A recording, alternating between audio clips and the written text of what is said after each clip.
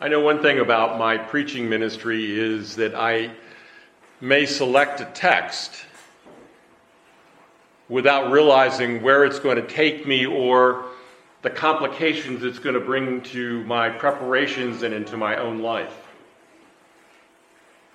The end of our text in Hebrews 1 verse 14 is a one-time only in the Bible phrase. Inherit salvation.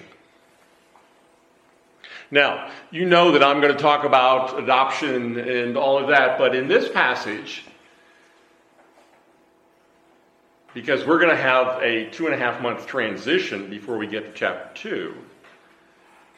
Because see, chapter 2 is one of those chapters that starts off, therefore. In other words, everything that we've looked at in chapter 1 is therefore, and then he's going to dive into the rest of the book. And so as we think about the idea of inherited salvation and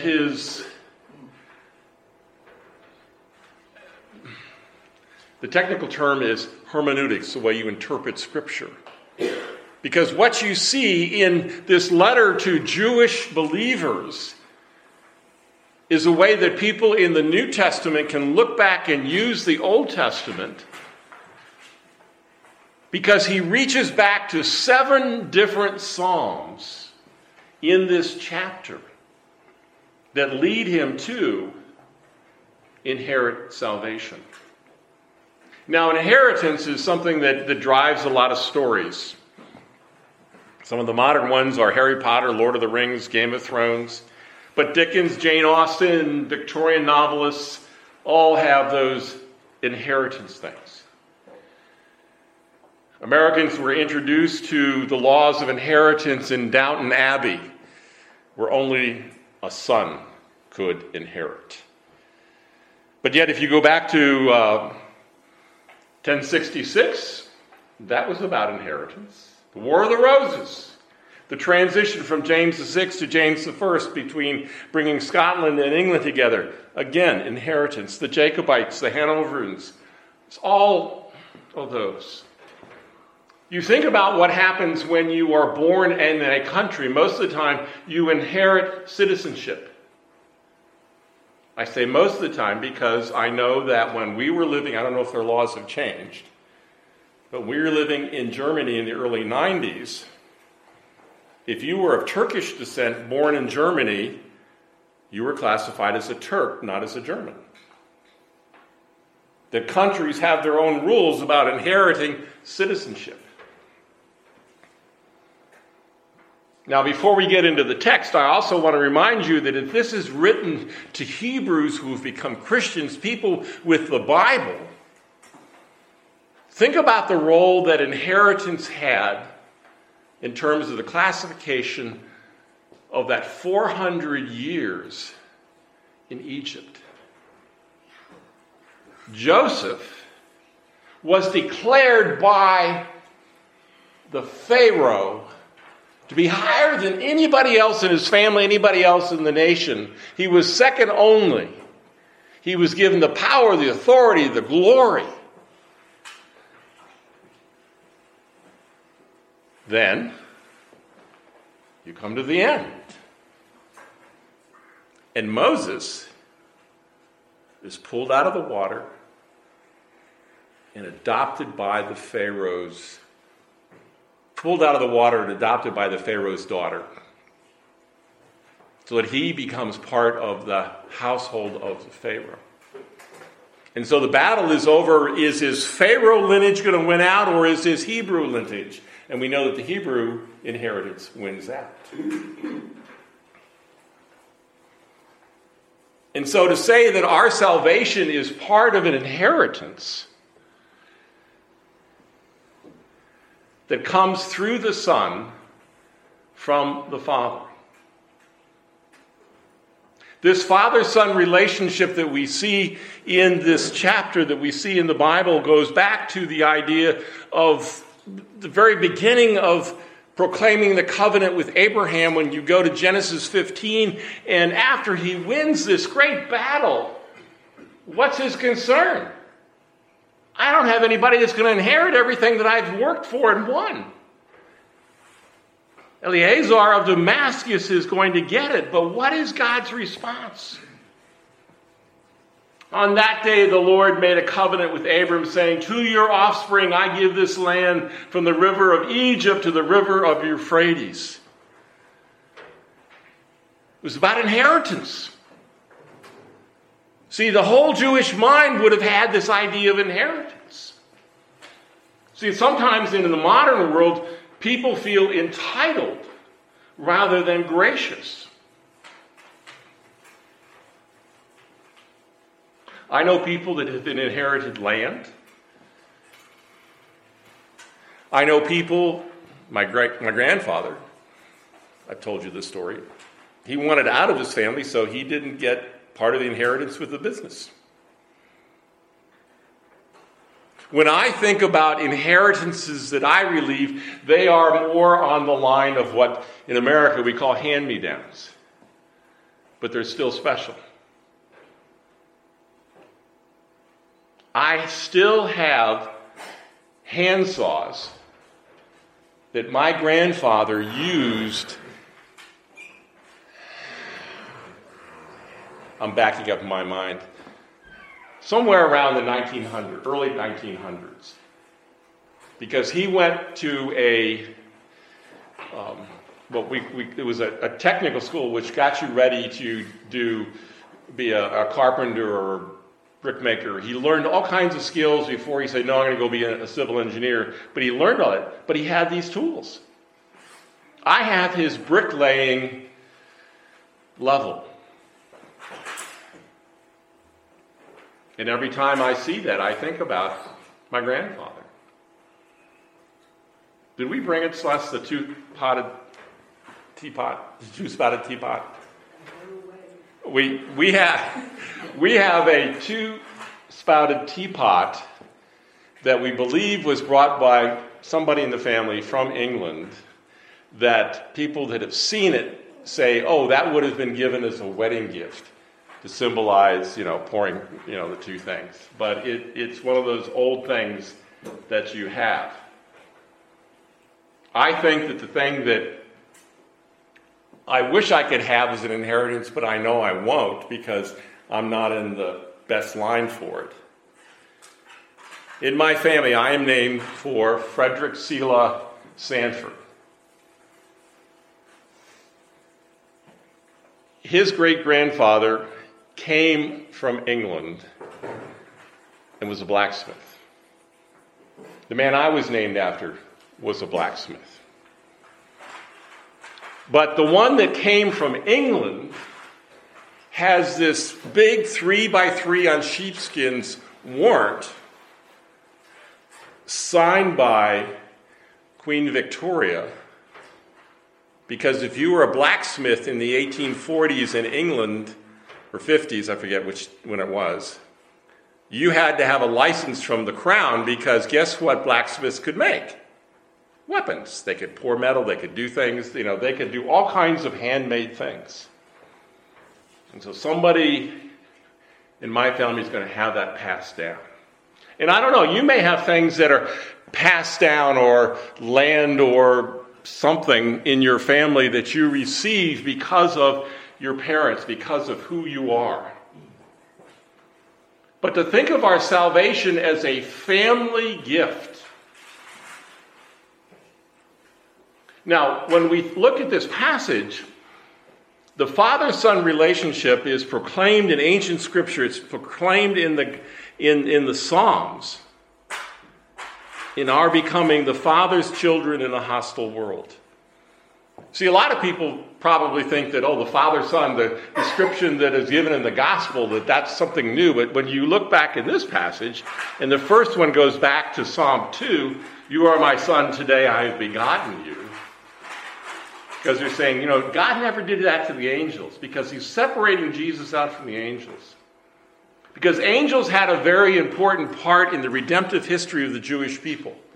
In the beginnings, and even into the book of Acts.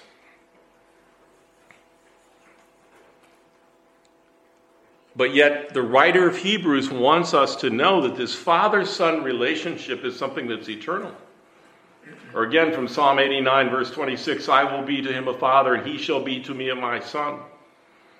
Or as it says in Psalm 110, to which of his angels did he ever say, sit at my right hand until I make your enemies a footstool at your feet?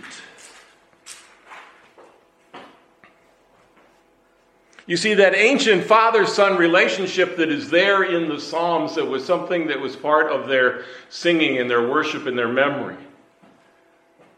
I think often we don't have an appreciation for the Psalms in the life of the Jewish people. Because they were a people of memory. Today, what are we? We're a people of search. Why should I memorize it when I can just find it? But the things that touch our hearts, like poetry and music and psalms and hymn tunes. See, I don't know if anybody laughed. I wasn't looking. I was looking at Celeste. She gave you the formal name of the hymn tune. But as soon as we said Danny Boy, everybody goes, oh yeah, I know that. Because it's in your mind. It's in your heart.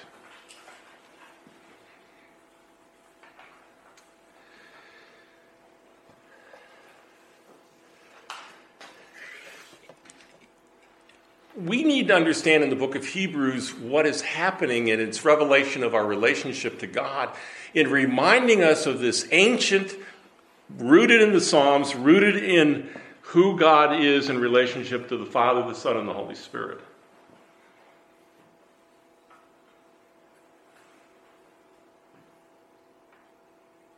Because, see, we lost something when we were pushed out of the garden, when we rebelled against God. We turned against the Creator, who is our Father, because He has created us. But see, the writer goes on and he presses something else about the Son's divinity.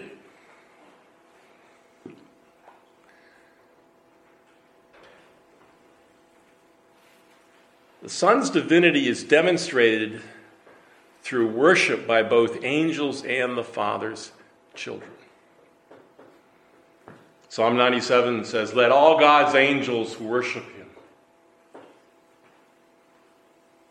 You see, that's one of the things in our claims about who Jesus Christ is, that He is not only our Redeemer, our Savior, but He is the one that we worship. The Christianity isn't just about learning to feel good, it's about worship. It's about who gets worshiped in this world. There are a lot of people, a lot of ideas, movements, all kinds of things that want to be in the glory headlines.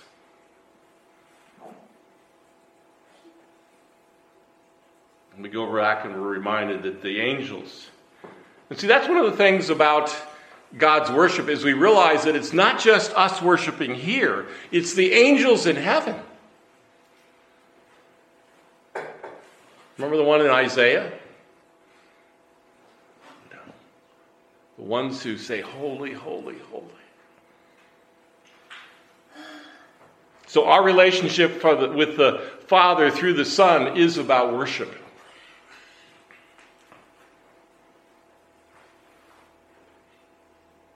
See, this is not just something we add on to our life. This is what we become in our life. We are identified as the worshipers of the true and living God because of who the Son is. And the writer of Hebrews again and again, and when you look at, depending upon how your Bible is laid out, you're going to see in almost every chapter, you're going to see Old Testament quotes. See, one of the things about the book of Hebrews is it teaches you how to look back and see Christ in the Old Testament, how to look back and bring it forward and see it belongs to you, that there really is only one story. Those people that today in modern world, and I won't say Christianity, because I don't think you can biblically figure out how to uncouple the Old and the New Testament, because the New Testament keeps us reaching back to its roots. And that's one of the things we need to understand, is that we're going to worship the true and living God. We must read the Bible from Genesis to Revelation.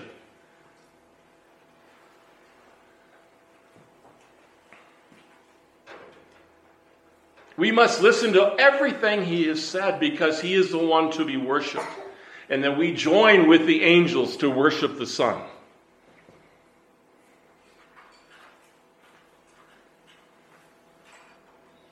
And then we come back to verse 14.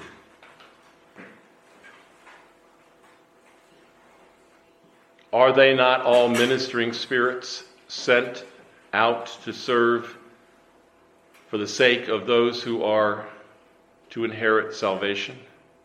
See, angels are there to serve us as we get to our salvation. As we look at other parts of this passage and other psalms that are here, the Son is the one who's the creator. The Son is the one who's eternal. It gives us some information about angels, but it gives us more information about the Son. And I realize that in our context, very few modern Christians get confused about, should I worship Christ or about the angels?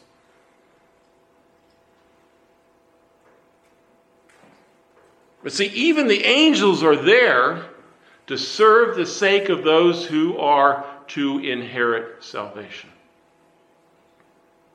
The only way you inherit something is if someone who has the ability gives you something.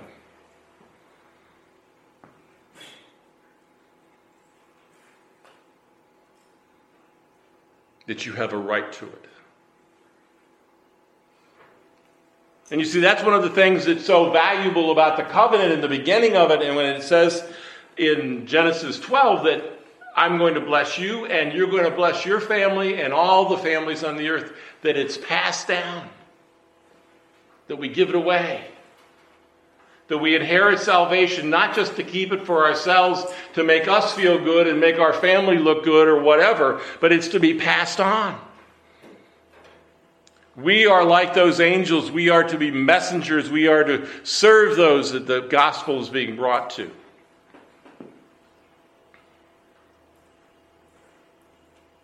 That I have my salvation because I have inherited it, because my Father has adopted me and brought me back into his family.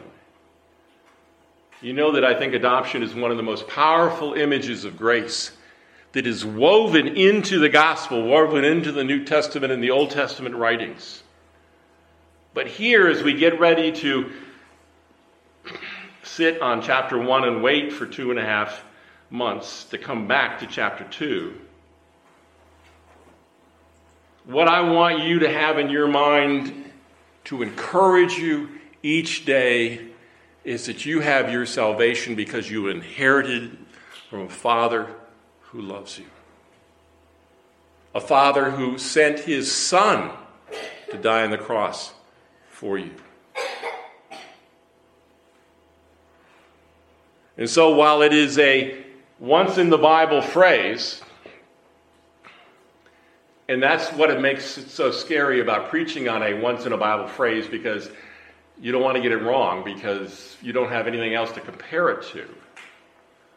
But yet when you see the writer dipping into the book of Psalms, going back 7 times and bringing it up and telling us about the Father, about the Son, about more important than the angels.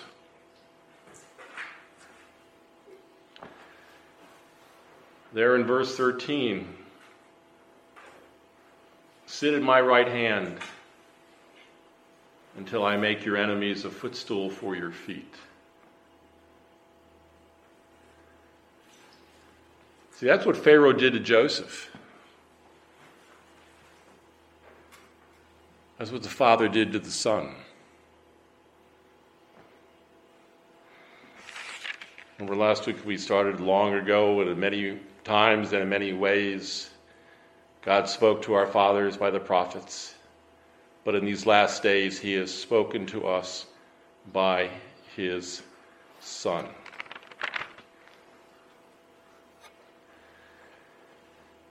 All of these verses are meant to strengthen and encourage your faith. They're also meant to get you back into the Bible.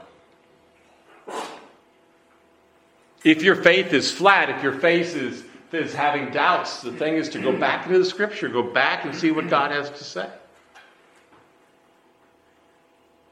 See, it's when we begin to think that God has nothing to say that the doubts come in, the darkness comes in, the discouragement comes in.